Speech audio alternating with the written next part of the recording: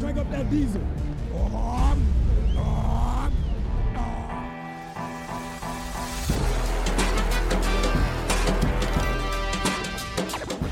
Taylor moving backwards, trying to find running room, and he's still on his feet.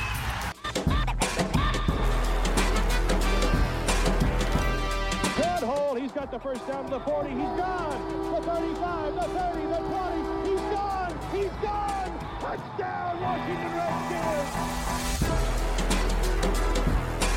What's good? This is the Pigpen Podcast. I'm your host, Denton Day, at Denton_Day on Twitter. The 2020 NFL Draft is in the books for Redskins, and I gotta say, it was a pretty damn good one. We're gonna break down a majority of the picks as well as a little bit on Trent Williams. We have finally moved on from him. Very happy about that. But as always, if this is your first time listening, be sure to subscribe to the Hogs Haven podcast feed wherever it is that you get your podcasts. And if you're not a member of the site, go over to hogshaven.com and join us over there. So before we get into some of the actual picks itself, just some brief general thoughts on how this draft went down for us as a team and as an organization. I think first and foremost, I was very, very pleased, and I'm sure a lot of you were also in that same boat. This went really, really well for the Redskins, and it feels like over the past 20 years or so, we don't have a lot of drafts where we can say this went really, really well, but I was really pleased with the outcome and really just how our organization seemed to flow. It was a very refreshing change of pace to have not an official GM yet, although Kyle Smith is just about to get that title, but having Kyle Smith and Ron Rivera working together. I mean, what a foreign concept that must be. Your head coach and high-level guys in your front office working together to formulate a plan and then following a plan. Who would have thought that would be successful, right? But to see that happen, I mean, that was great. It was really, really refreshing to see that. And I think that's the biggest takeaway, at least from the first draft in the Rivera-Smith tenure as a duo, is that they were on the same page. So that was big takeaway number one. I liked the easel painting that Ron Rivera had. That was kind of random. I saw a couple jokes made about that on Twitter, but I actually really liked the easel painting. I thought it was much more relatable and much more down to earth than Cliff Kingsbury's thirst trap in his beautiful mansion in Arizona, and Jerry Jones being an asshole on his $250 million yacht. Like, it's not cool to be on a $250 million yacht. I apologize. I know we would all love to be on a $250 million yacht, but if you flexing on a $250 million super yacht, you're a dick. That's what you are. You're a terrible person, and I hate Jerry Jones even more for doing that. So I thought Ron Rivera's easel painting was significantly cooler than Jerry Jones's stupid-ass super yacht.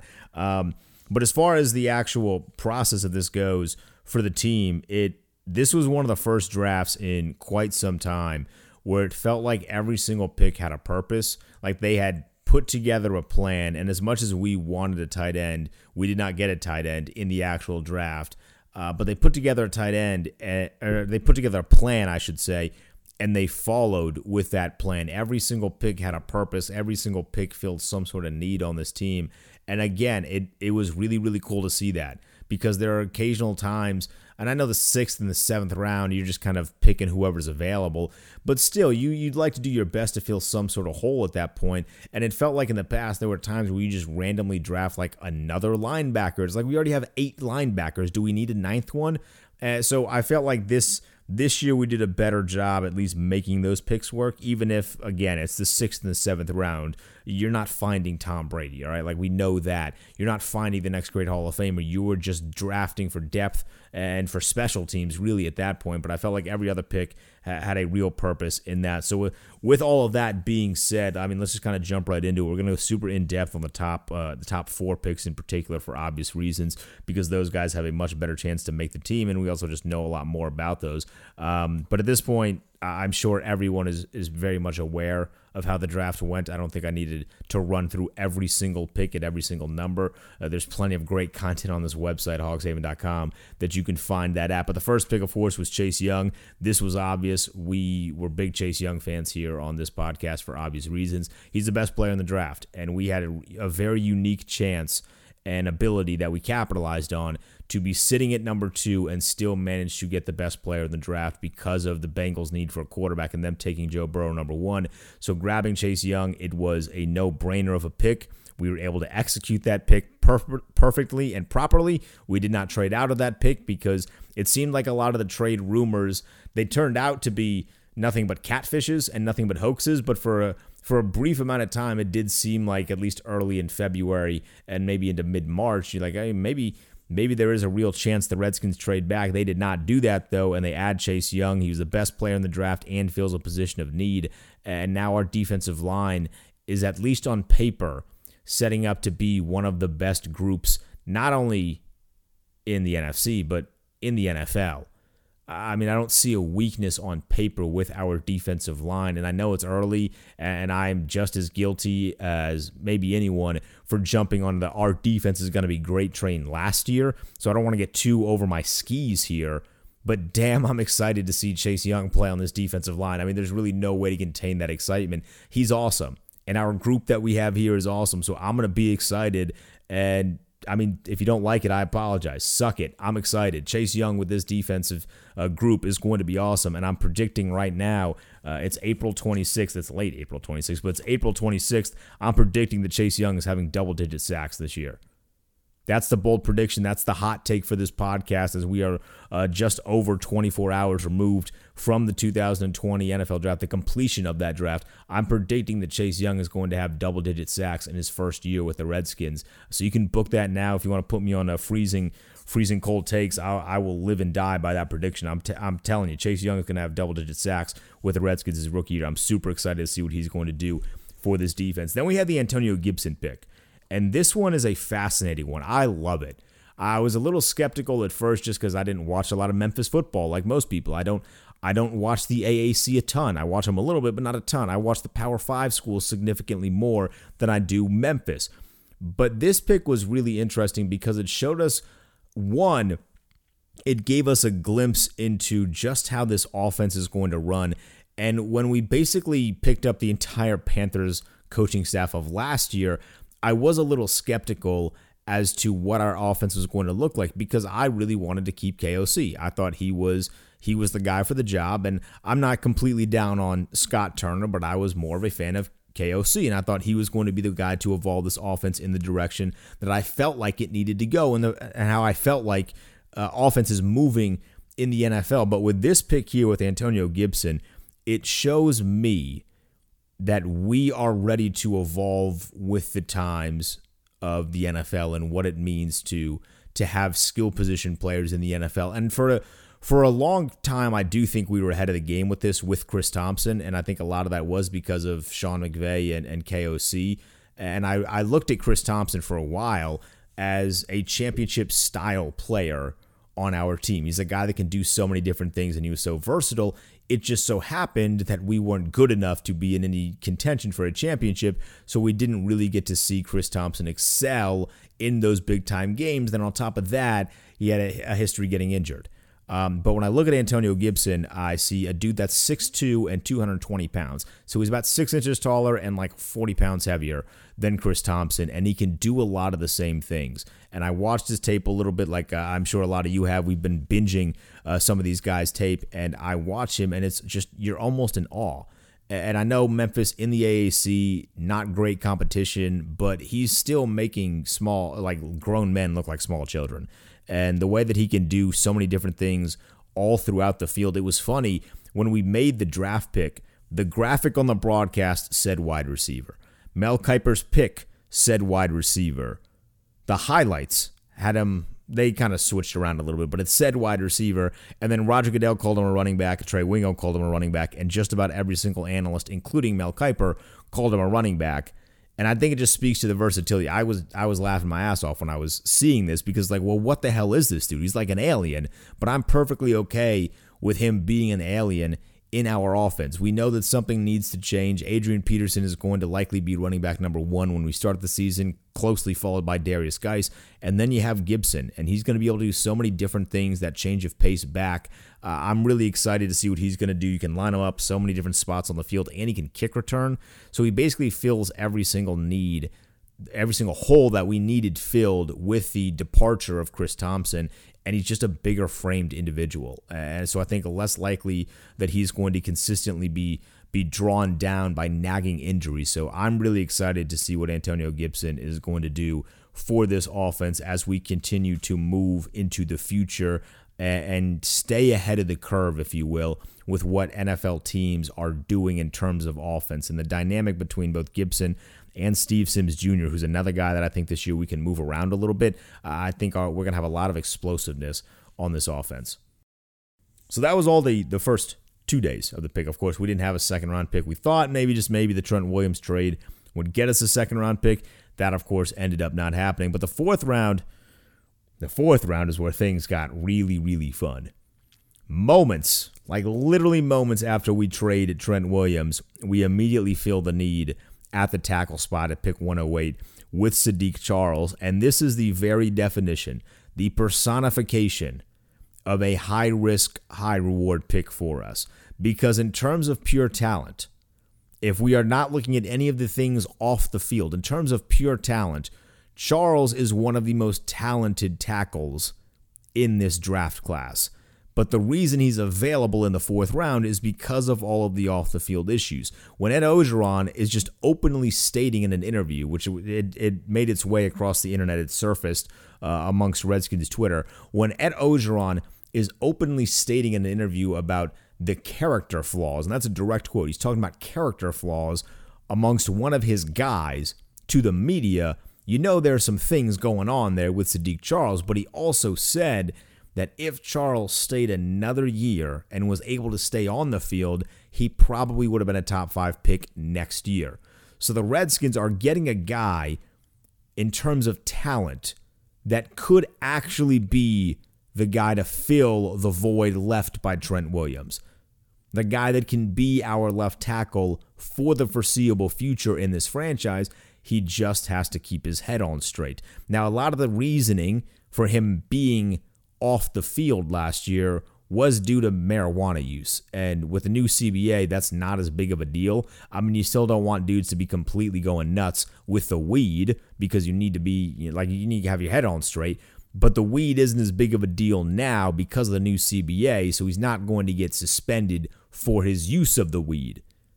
But you still need to make sure he's in a good spot and he's not making bad decisions, because a lot of people have described this dude as more of a follower than a leader, and as a rookie in the NFL, it's very easy to get caught up in some of the bad things that come with being an NFL star. Now, thankfully, we're not in like a crazy, crazy city. I mean, a lot of these guys are going to live in the Ashburn-Leesburg area, and there's not a whole lot of craziness going on over there. I mean, maybe avoid One Loudon, because it seems like nothing good happens at One Loudon for a Redskins player after like midnight. But we're not in Miami, right? Like, we don't just have cocaine flowing everywhere. So that's good for Charles, but he needs to get straightened out a little bit. Now, thankfully for him, he is coming to the Redskins with Ron Rivera. And plain and simple, if Ron Rivera can't straighten you out, you are not going to be straightened out of the NFL. It's really that simple. If Ron Rivera can't get you on the right path, you aren't going to be on the right path in the NFL. So I'm pretty confident that this is going to be one of the biggest, if not the biggest, steals in this draft, because I'm confident in Ron Rivera's ability to get Saahdiq Charles on the right path and maximize his talent. So the Redskins got a guy that realistically could have been a top 5 pick next year at pick 108 in the fourth round, because they were willing to take a risk on the character flaws.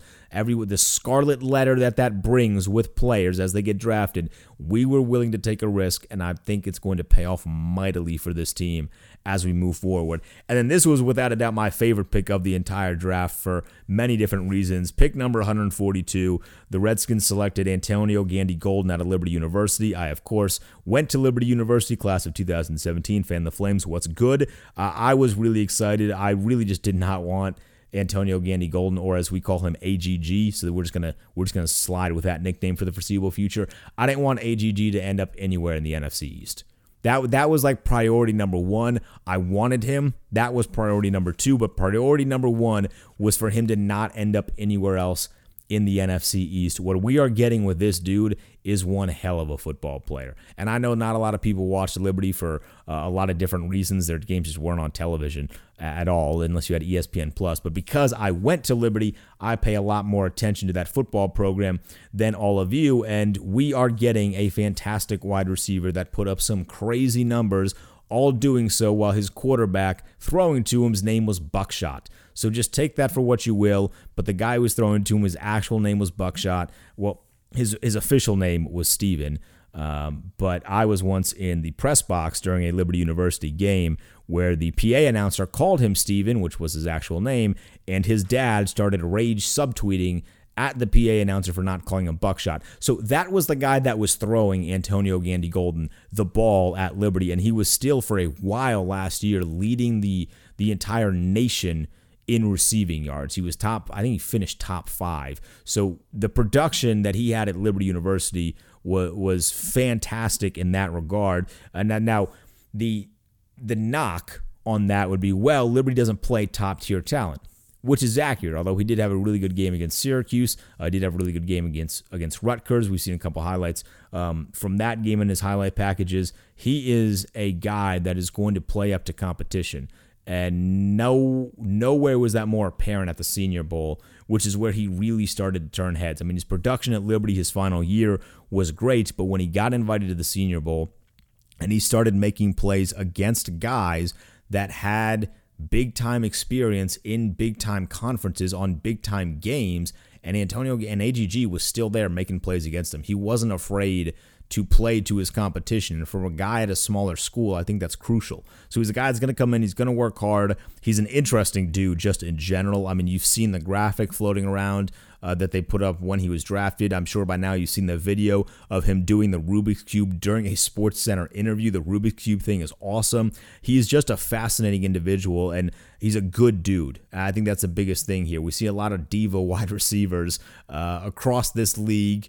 He is not one of those guys. He's a really good dude. He's going to be a really hard worker. I'm really excited to see what he does in this offense. Both him and Gibson, I think, are going to have a really good opportunity to be able to compete and make plays, almost immediately for this team. So I'm really excited to see what those two guys do. And then following in the next few rounds, we had Keith Ishmael of San Diego State, the center there. He's a guy that can play both center and guard, so I love the versatility there. I don't think you can have enough offensive linemen. We have seen that in past years with our injuries and our offensive line just becoming a revolving door of guys.